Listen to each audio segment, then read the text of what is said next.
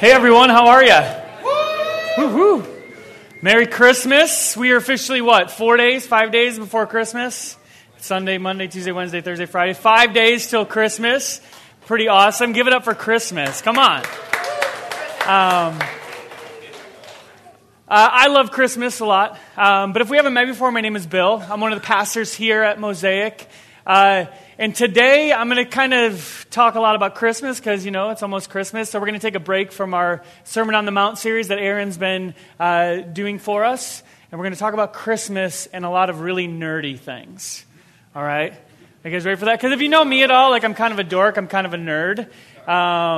And Star Wars came out on Thursday, right? So we got to talk about nerdy things, of course. But I remember when I took the the Gallup Strengths Finder, my number one strength came out learner.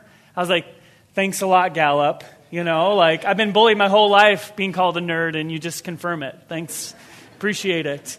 But cool. I'm curious, what are some of your favorite sort of Christmas traditions? Just shout it out. I like to hear from you guys. Buying presents. Cool. What else? Decorating trees. Being with family. Does anyone ever do anything for Advent, like candles or calendars, things like that? No calendar people out there? Oh, yeah. Yeah, exactly. What's in your Advent calendar? A mouse? Interesting. Okay, a mouse. For me and my family, it's chocolate Advent calendar. So every day you get to open it up and then you got your little treat, right? It's perfect. And this year, my wife and I, we lived in Scotland for 4 years. And if you've ever been to the UK, if you ever visit the UK, you have to eat their chocolate. They have the best chocolate in the world. And I don't know why there's such a difference between Cadbury over there and Cadbury here, but it's a huge difference. And so our friends mailed us an Advent calendar from Scotland. And so every morning, my son, he wakes up and the first thing he says is, "Can I have my chocolate? Can I have my chocolate?" I'm like, "No, man, you got to eat your breakfast. You got to eat your eggs. Can I have my chocolate? Can I have my chocolate?" It's like, "No, you can't." And then he says, "Can I have chocolate milk then?" So he's clever. He's clever. Because we don't like to wait, do we? In our life, we don't like to wait for things. And right now, we are in the fourth Sunday of Advent. So Advent is the weeks leading up to Christmas, and today we find ourselves in the last Sunday of Advent. And Advent is all about waiting. It's all about waiting for this moment when Jesus would come. I remember growing up in church and seeing the candles. Every week, another candle would be lit. In my mind, I look forward to Christmas morning for the presents. But as we look and as we celebrate Advent as people who follow Jesus, we remember not only that Jesus came 2,000 years ago, but we also reflect and we wait knowing that Jesus will come again. And so Advent is this season of waiting, even though we don't like to wait. Life continually tells us to be busy. Anyone hate waiting for things? Yeah, me too. So I've had this 10-pound pork shoulder in my freezer for about a month, and I was like, I need to make this, right? Because pork shoulder is delicious. And so then I found this recipe, and this recipe is perfect. I'm like, oh, yes. But then you have a 10-pound pork shoulder in the freezer. You got to wait, a week for it to thaw in the fridge. And so I get it in the fridge, and it's thawing, and then it's finally ready to go. And I check the recipe. I put the rub on it. It was this beautiful garlic and fennel seed rub.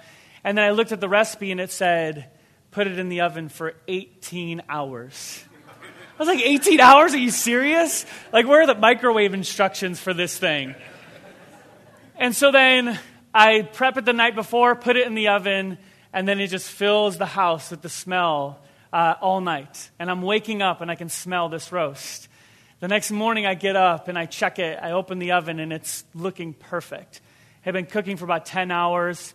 And I'm getting excited. I'm ready for dinner to happen then. Picking at the skin, just getting ready for it. So I pop it back in the oven, make sure the oven's on, make sure everything's set, and I leave for the day. And then I come back about 8 hours later. And I walk in the house, and all of a sudden the smell was gone. And I was like, what happened?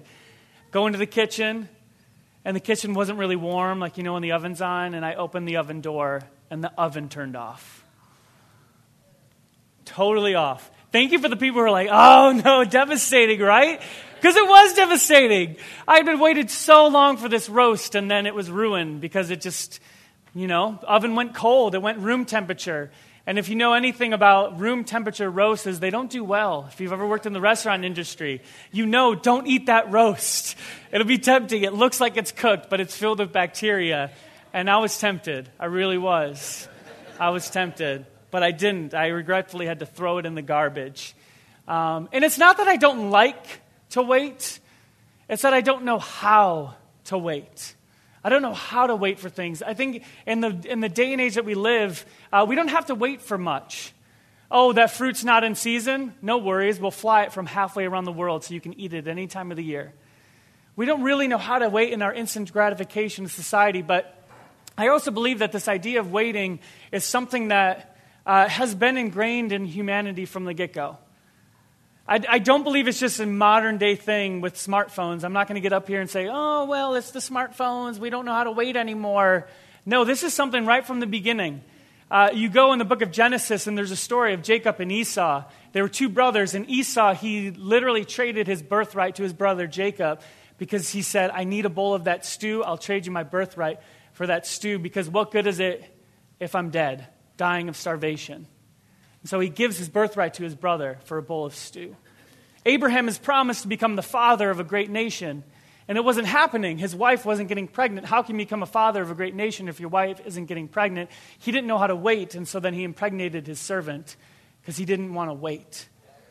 The people of God, the Israelites, they get out of slavery in Egypt, and they spend 40 years in the desert, and they begin to worship other gods because they don't know how to wait. See, this idea of waiting has been ingrained in us from the beginning of time. We just don't know how to do it. But this season of Advent, this season of looking towards the coming of Jesus, it's teaching us again how to wait in the midst of not knowing how. And I believe there's a beautiful example in the Christmas story of how we learn to wait. Beautiful example of some characters that we find in the story of the birth of Jesus that is going to give us some insight in how we can learn to wait, how we can learn to look forward to the coming of our God. So if you have a copy of the Scriptures, can you turn with me to Matthew chapter 2? And we're going to kind of dip in and out of Matthew chapter 2 the rest of the time. So keep your finger on it, pull it up on your phone, keep it up on your phone. I'm sure it'll be up on the screens. Here we go. Matthew chapter 2. We're going to find this group of men that really kind of teach us how to wait. Matthew chapter 2, starting in verse 1. Jesus was born in Bethlehem in Judea during the reign of King Herod. About that time, some wise men from the eastern lands arrived in Jerusalem asking, "Where is the newborn King of the Jews? We saw his star as it rose, and we have come to worship him." Where is he who has been born King of the Jews? What's interesting about this is Matthew chapter 1, the beginning of the New Testament, it really just goes through the genealogy of Jesus. It talks about Jesus' birth. And then these are the first characters that show up that know anything about the coming of this Messiah. But it kind of begs the question, like, how did they know? How did they know to follow this star? How did they know to get there? And what's really interesting is what happens when they arrive. Because they go around, they ask the question, where is he? Where's the Messiah? Where is he at? Didn't you guys see his star? Haven't you guys been waiting? And so this is this idea that they didn't know how to wait because no one knew what they were talking about. They're like, who? What do you mean? The Messiah was born? No one knows. And so the Magi, they show up and no one knows what they're talking about. No one has been waiting for this moment, even though this is one of the 13 pillars of the Jewish faith, is the coming of a Messiah who's going to usher in an era of messianic rule. And they didn't see it happen. They weren't waiting well. So who were these Magi, right? Who were these wise men? Because I think there's some things that have been embellished with the Christmas story. So these Magi, we don't know a lot about them, but we know a little bit. Some traditions grew, and it was like these men were kings. They actually were not kings. The Magi were not kings. There were probably not three of them. We say there was three wise men or three Magi, mostly because they presented three presents once they do find Jesus. We know that there was more than one of them because the word Magi is plural. And they probably had many more than two of them that went and came with them. So those are some things that we know that the Magi are not. So what we do know of the Magi is we know that they were more likely than not scientists. They were astronomers. I mean, they said they followed a star. The fact that they saw this star and no one else did, is that a miracle, or is that something that they're seeing in the sky that no one else can see? What's interesting is the Magi, they first appear about 7th century before BC. They show up, they're on the scene, and what's actually really interesting is in Daniel chapter 2, the magicians that they talk about, the wise men they talk about in Daniel 2, more likely than not were Magi. More likely than not, they were part of these wise men, because the word Magi, it's where we get our modern day word magic or magicians. And so that line between sort of occult practices and science, that line was probably a little bit blurred 3,000 years ago. Alchemists, they were basically chemists that tried to take substances or use incantations to turn things into gold. But a lot of their practices would have been experimental chemistry. So what's interesting about these Magi, and even in Daniel chapter 2, we talked about Daniel 2 a couple months ago. I talked about Daniel 2, but I want to read it. It says, Daniel 2, verse 1, on the night during the 2nd year of his reign, Nebuchadnezzar had such disturbing dreams that he couldn't sleep. He called in his magicians, enchanters, sorcerers, and astrologers, and he demanded them to tell him what he had dreamed. And these astrologers and these magicians, they come in and they can't. They can't tell the king what he had dreamed. And what we talked about a couple months ago is Daniel shows up, Daniel hears about it, and Daniel goes in and he says, look, I can't tell you what you dreamed, but there's a God in heaven who can. And the God in heaven has revealed this to me. And he tells the king what his dream was, and he gives an interpretation to the dream. And because of that, Nebuchadnezzar actually does something pretty substantial. It says in Daniel chapter 2, verse 48, then the king placed Daniel in a high position and lavished many gifts on him. He made him ruler over the entire province of Babylon and placed him in charge of all of its wise men. Placed Daniel in charge of all of the wise men. And they say that that position would have been, for Daniel, the chief of the Magi. And this would have happened about 600 years before the birth of Jesus. This man Daniel, who has a book of the Bible devoted to him, who actually gives a lot of prophecies about the coming of a Messiah, is given the title Chief of the Magi. And so it's interesting to think about that because the Jews were actually in exile in Babylon at the time, and even when a lot of the Jews were able to go back to Jerusalem, some of them probably intermarried and stayed. And so I'm sure that this tradition of the one true God, I'm sure this tradition of a Messiah who's going to come eventually probably became ingrained in one of the sects of these Magi. And so it's interesting to think about, what if these Magi, generation after generation after generation, for 600 years, talked about the moment when a Messiah would come? What if these Magi for 600 years talked about, we need to wait for this moment. We need to wait when the time is right for the coming of the Messiah. And then we fast forward back into the book of Matthew. What's interesting is the Magi, they show up to Jerusalem. And that's actually pretty significant because they follow this star and they end up in Jerusalem. But Jesus wasn't born in Jerusalem. They're looking for the Messiah in the city of Jerusalem. It actually kind of tells us a lot about what the star is. There's a lot of different theories about what the star was that the Magi would have followed. And a big part of that is they were probably following some sort of movement of the stars or the planets. It probably wasn't what you see in the movies where there's a star suspended like 100 feet above Jesus' house. And then they just see it and they're like, ah, and then they go in, right? How can you miss that? Like everyone's going to see that. And they head to Jerusalem. And the reason they probably headed to Jerusalem is the prophecy about the coming of Messiah being born in the city of Bethlehem actually is from the book of Micah, which actually the prophet Micah came after Daniel.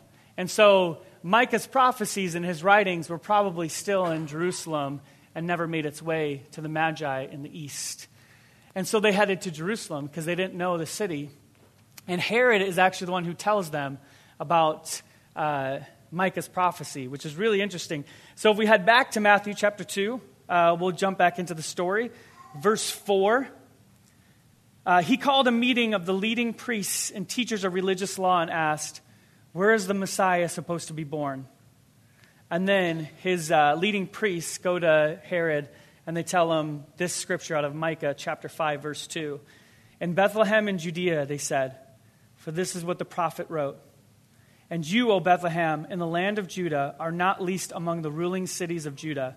For a ruler will come from you, who will be a shepherd for my people, Israel." Then Herod called for a private meeting with the wise men, and he learned from them the time when the star first appeared. Then he told them, "Go to Bethlehem and search carefully for the child. And when you find him, come back and tell me so that I can go and worship him too." So like I said, I'm kind of a huge geek. And so I've literally spent all week sort of researching this idea of like, what was the Bethlehem star? Because the thing about the universe and the thing about the stars, the movement of the stars, is it moves like clockwork, right? If we know the way that the stars move now, and scientists are really smart, and there's computer programs that you literally could see what the sky would look like at any day in human history. And so there's a lot of actually really interesting theories about there about what the star could have possibly been. Is it possible that it was some sort of pillar of fire, like it talks about how it moved the people of Israel through the desert? Totally possible. Not throwing that out the window at all. Is it possible that there were certain planetary alignments that they were watching and paying attention to that had significance to them, that had meaning to them? Yeah, totally possible. There's an interesting theory that I want to share a couple with you. Like I said, I'm a dork, I'm a nerd, so deal with me here. But there's a couple, Griffith Observatory in Los Angeles, they came out with a certain theory where they said that what could have happened is that two planets, the planet of Venus and Jupiter, they aligned around the year 2 BC. And they aligned within the constellation Leo. And that's significant because to the wise men, to the Magi, Venus associated with the goddess of femininity. Jupiter, the king planet, within the constellation of Leo. And the constellation of Leo was actually a tribal sign for Judah. And according to the prophecy, the leader, the Messiah, would come from the tribe of Judah. The only problem with that is it happened in the year 2 BC. According to history, Herod died in 4 BC. So either they got the date of Herod wrong or that theory's wrong. I don't know. It's just a theory, right? There's another really interesting theory where Jupiter and Saturn, they actually came together and they aligned 3 times in 1 year in the year 7 BC. So that's another theory. Maybe they were tracking the movements of Jupiter and Saturn as they were aligning. We don't really know. But what we do know is that for some reason they saw significance in the stars. They found meaning in the stars. They truly thought that God was speaking to them through the stars. You know, I truly don't believe that they thought that the stars were causing the Messiah to come to earth. It's not because of these things that was happening, but God was using these things to speak to the wise men. So what does this tell us about the character of God?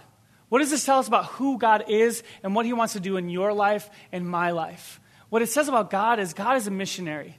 And God wants to speak a language that you understand. That God will do anything to point you towards Jesus. Right? So whatever you understand and whatever you know, God wants to use those things in your life to constantly point you towards the Messiah, towards Jesus. Where in your life are you seeing coincidences that are maybe not coincidences? Where in your life do you find people in your path that you're like, man, this seems kind of random? Where are you seeing signs of God all over your life? Because I truly believe that God, he puts things in our path so that we can hear his voice. And at the end of that road, we can see the face of God. See, because God wants us to open our eyes. And this idea of being in Advent and this idea of waiting, I think what we can learn from the Magi is waiting isn't about being passive. Waiting isn't about sitting on our couch and waiting for things to happen. Waiting is about being active. It's about searching. It's about opening up our ears and opening up our eyes to what's happening all around us. This week, a family in Mosaic, they donated a car. And we're going to be able to donate that car to a single mom. A single mom with 2 kids and no way to get around.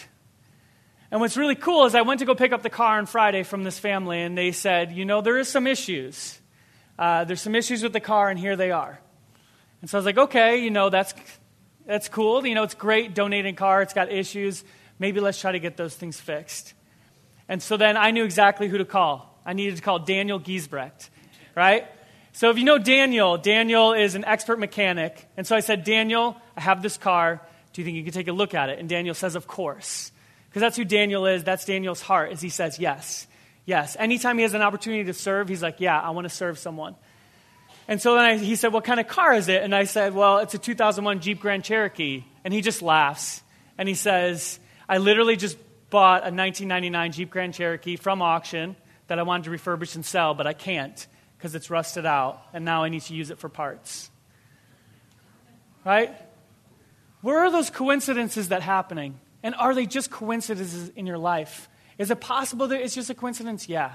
But is it possible that God uses even little things like that to speak significantly into our life? That God can use something as little as that to change someone's life? A single mom who's struggling to get around and she can have a car. See, because God, he moves in the big things, like coming 2,000 years ago to this earth.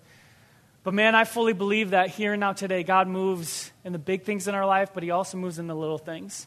And if we pay attention, if we open up our eyes and if we open up our ears, we're going to see God all around us.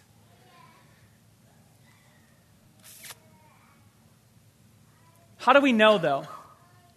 How do we know when God has showed up? Because sometimes it can be coincidence, right? Sometimes it can be just those random occurrences. But how do we know without a shadow of a doubt, like the wise men, we're standing before God? We're standing before Jesus, and we're in that moment of just significant spiritual amazement. How do we know we've gotten to that place? I think that's a really interesting question, and I actually want to ask a different question. And that other question I want to ask is, where are we right now? I know that kind of seems random, but where are we right now? We're at the Trade Center here in Lincoln, Nebraska, right? This is the year 2015. And we exist on this little tiny blue planet called Earth. I love this picture from the moon that astronauts took. And I love Neil Armstrong's quote. He said, he put his hand up, his thumb up to the earth, and he blotted out the earth with his thumb. And he said, in that moment, I didn't feel like a giant. I felt really, really small. We sent this probe out into space, Cassini it's called. And it orbited Saturn, and it took this really pretty phenomenal picture of Saturn. Kind of looks like a fake computer-generated picture, doesn't it? But this is actually a real picture that was taken from a probe. Does anyone know where Earth is at on that picture? It's this little tiny blue dot. That's where you are right there. I can literally see the pixels. It's like 10 pixels. That's where you are. And then they sent this other probe, 4.7 billion miles away from Earth. It took a picture of us. This is what we look like from 4.7 billion miles away. Can anyone see Earth on this picture? This little tiny couple pixels. That's who we are. We're minuscule. We're tiny. That can make you feel a little insignificant, can't it? Like you look at that picture and it almost fills you with a little bit of fear. It feels like you're almost about to fall off a cliff. There's another picture I want to show you. This is the Milky Way galaxy. Oh no, this is Pluto. Go back to Pluto. Pluto's awesome. So we sent a rocket out in 2006, right? We sent this rocket and it traveled 1 million miles a day. 1 million miles per day.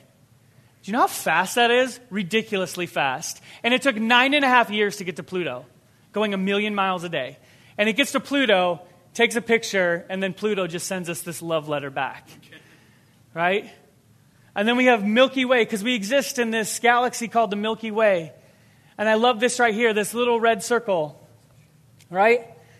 In that side, that little red circle, with your naked eye, those are the stars that you see when you step outside at night. Those are the only stars that you can see at night, is in that little tiny red circle within this giant galaxy. Because the Milky Way galaxy, they estimate, is 100,000 light years long. Has over 100 billion suns, the size or bigger than our sun that we live in. Makes you feel pretty insignificant. Makes you feel pretty small, doesn't it? But I feel like we can't truly understand what it is to wait until we realize kind of just how insignificant our lives can be. Because I think when we realize just how small we are, but then we realize just how much God loves us, and once we deal with that paradox, I believe it becomes easier to wait. It becomes easier to not be so distracted in our life. It becomes easier to think about those things that are important because we realize that we are just a blip on the radar of time and existence. And that this matters, right? The fact that we're so small and yet God still pays attention to us. And this is just one galaxy in the midst of what they estimate over 100 billion galaxies in the universe that we know of. I think if the wise men knew what we knew about the galaxy, their heads would explode, right? They'd probably go a little bit crazy. So I have a couple other nerdy things I want to talk about with you guys, right? So get ready. So my other nerdy things is this. Did you guys, they estimate, scientists, that the universe is 13.7 billion years old, right?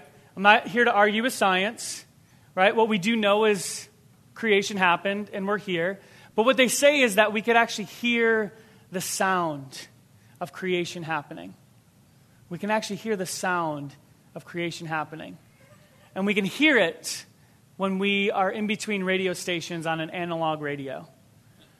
We can see it in white noise on a television. Remember old school televisions and they'd have white noise? Right? Who remembers that? Totally. Does anyone still have a TV that does that? Yes, absolutely. But they say that 1% of what causes white noise was because of the initial creation experience. That initial boom of creation, that initial God speaking, "Let there be light," can still be heard today in the white noise. And they say this because I have another picture here for you guys. And this is cool. It's called cosmic background radiation. And with cosmic background radiation, they say it's kind of like the ultrasound of the universe. The ultrasound of the universe. And this is what actually causes white noise to happen. 1% of it anyways. And you can't see the light because it's made of these photons, but we can't see it with our naked eye because it's so cold. So our eyes can't see it, can't perceive it, so it exists like a radio wave, like a microwave. And so when scientists came out with this image, that they said, there's a Nobel Prize winner, George Smoot, said it was like seeing the face of God. It's like seeing the face of God. And I kind of take this tangent because I think it's so vital in terms of how we wait well. Because here's the thing, there's this quote from Bob Goff. He says, God gave the wise men directions, right? He gave them a direction to go. He didn't give them specific instructions. Because this wasn't a business trip. This was an adventure. See, God, his intention is he wants to fill you with wonder. He wants to fill you with awe. He wants us to sit back and just say, wow.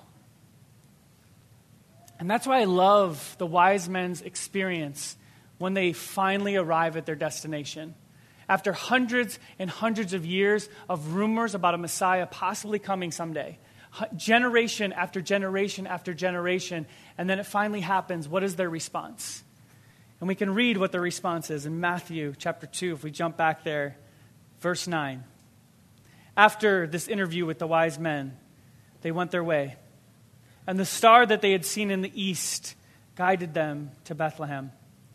It went ahead of them and stopped over the place where the child was. When they saw the star, they were filled with joy. They entered the house and saw the child with his mother Mary, and they bowed down and worshipped him.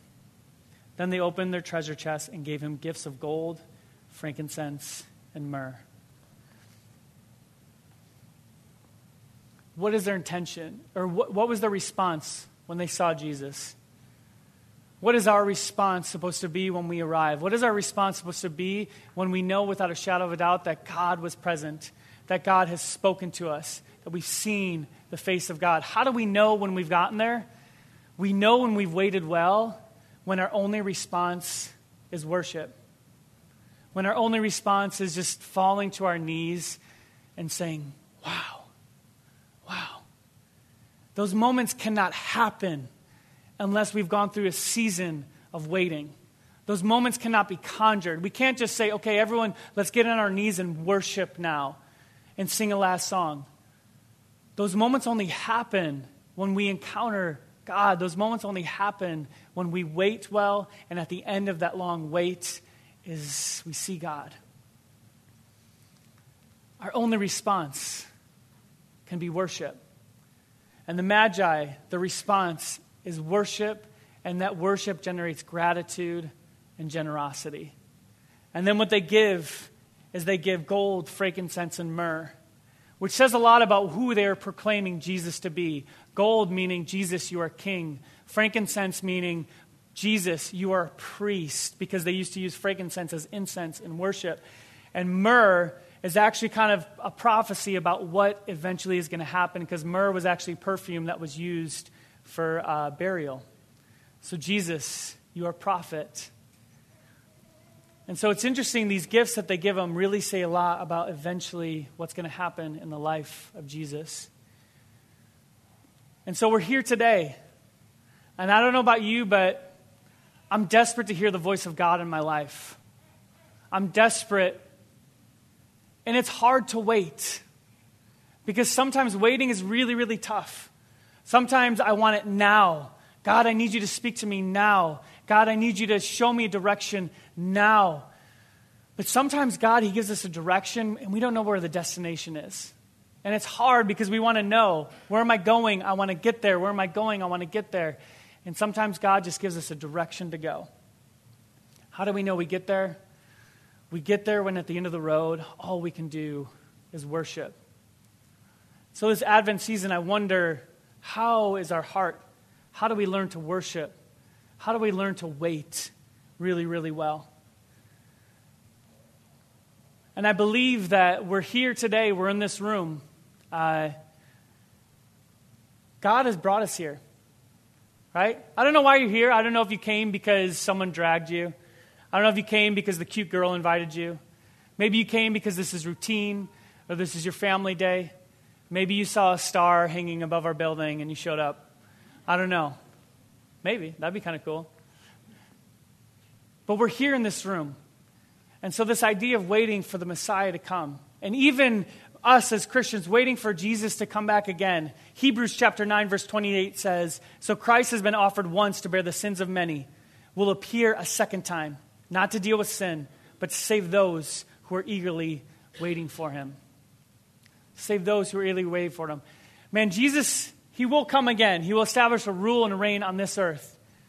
But Jesus can come right here and now. He can invade our hearts. Jesus can come in our lives, and he can come in our hearts, and he can be a part of us from here on out. So that in this moment today, our tongues can confess and our knees can say, Jesus, you are Lord.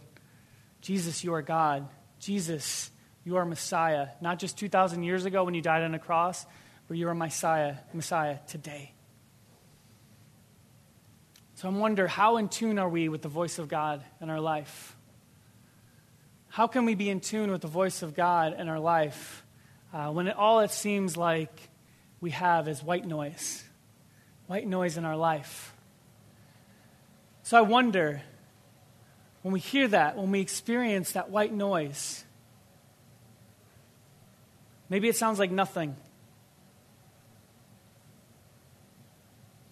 But maybe it sounds like the voice of God saying, let there be light. Let there be light here and now, today. Let there be light in my life. Let there be light in your life. That the sound of God's creation, the sound of God saying the words, "Let there be light," can still be heard today.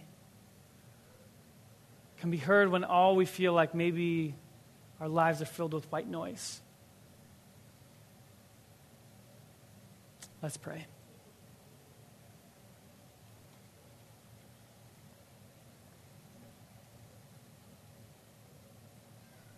God, speak to us this morning. God, we are desperate, longingly waiting to hear your voice. God, I pray that you will teach us how to wait well. Wait for your voice in our life. Wait for that direction. God, I pray in this Advent season, we would just long and look forward. Not just looking back to you coming to earth 2,000 years ago, but eventually looking forward to you coming again. But in this moment here and now today, Jesus, I pray for you to come. That we can be sitting here and we can say, Jesus, I want you to be my Messiah. Jesus, I want to stand before you and I want to give you everything. I want my life to be a living sacrifice. I want to give you everything, Jesus.